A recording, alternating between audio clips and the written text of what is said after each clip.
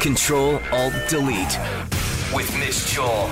Navigating your way through the social, local, and mobile tech talk on Show 97.7.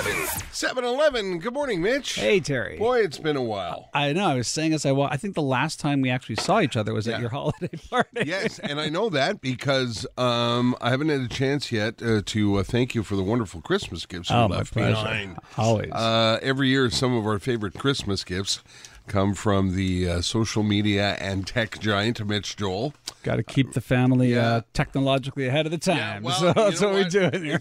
It's your fault that Google's spying on me now. So. Perfect. We had Amazon last year, Google this year. Let's see. Microsoft in your house next year. We'll see.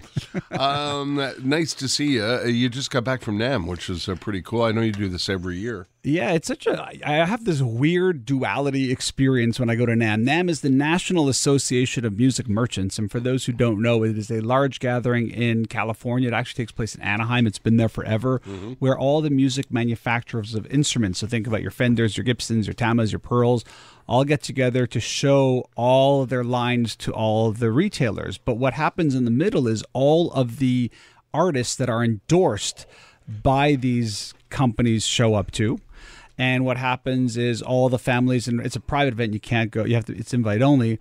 All the friends of all the store owners want to come and see all the other celebrities who are going to be there. And it's just this amazing event. It is 1.7 million square feet of gear. Do you, it's amazing. Do you work it, or are you invited to you speaking? Well, that's the weird thing is I was invited my first year because I do my podcast for bass players, where I interview bass players. So the guys who do No Treble, which is notreble.com, where they invited me.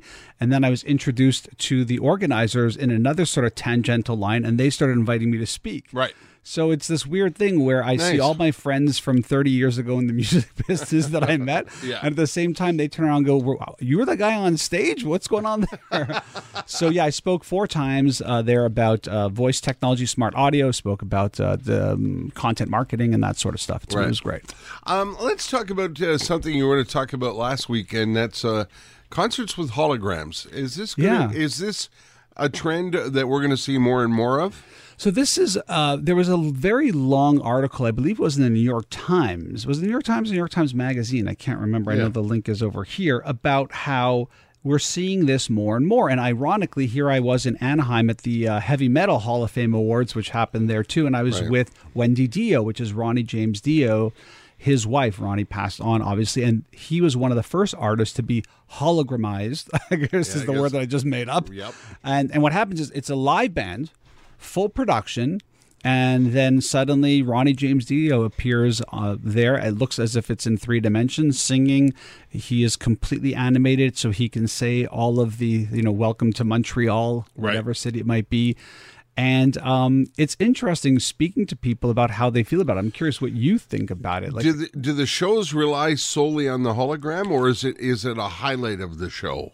Look, I think, they're doing Roy Orbison, they're doing Whitney Houston. I think that when you are a celebrity of that stature, I think it's hard not to be the focus of it. I think it would be incredibly cheesier if it was literally just the hologram and music pumping through and you're sort of sitting there almost watching a 3D movie. Yeah. But the fact that they do it, Zappa did one last year where it was a full-on band, full-on audio-visual experience, and then there are these moments where Zappa's just on stage basically jamming with a live band. So I sort of go back and forth of I would never want to do this. And then I think about the fact that technology is amazing. Yeah. So we have to freeze this and imagine going to a concert where you are seeing, we call it the Beatles even, playing in every venue from, some cavern in Hamburg to a stadium all in the span of an hour and a half. I mean, that would be, or even seeing, Elvis Presley do his later hits, but in an earlier version of himself.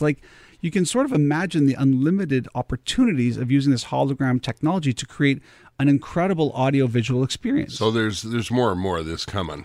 I smell a dollar. Yeah, and there's a lot of these artists, what people don't know is the rights of the artist reverts to either a family foundation, and the family will usually transfer ownership, licensing, and stuff to a third-party management company. There are managers who make hundreds of millions of dollars a year managing dead artists. Yeah. So this, I guess, is a good segue. Artificial humans. You saw this in Vegas? Well, I didn't see this at NAMM when I was in LA, but the week prior we had CES, which is the big consumer electronics show that took place in Vegas. And one of the cooler, or I would say scarier things that came out was these chatbots. So we see chatbots. You're struggling with a flight online, and a little chatbot comes up that says, "How can I help you?" Yeah. They are humans, but more often than not, these are being automated more by artificial intelligence. They understand the questions better. They can answer them faster.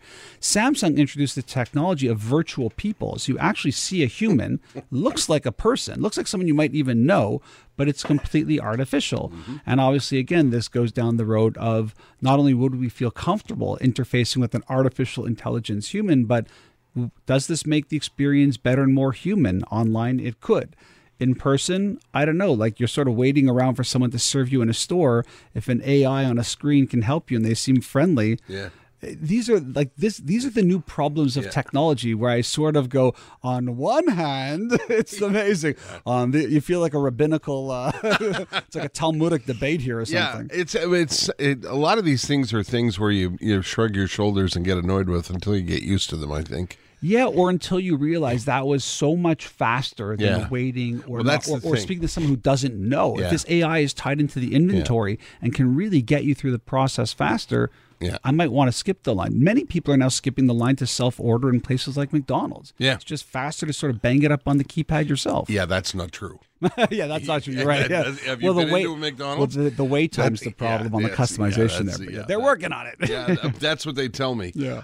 What's your app of the week? Oh, God, I love this one. New Year's, we're looking for productivity and efficiency. It's called Canned Emails. Okay. How many times have you wanted to apologize for a problem? You want to follow up with someone? You want to grant someone a refund? You want to break up with someone? You want to tell them you're not interested? So all you do is you click on whatever headline is you're trying to respond to, and it generates it and pops it right into your email for you. So you don't even have to copy and paste it. It literally will open up your email and dump in a very well-written response, whether you need advice or you want to reschedule an appointment.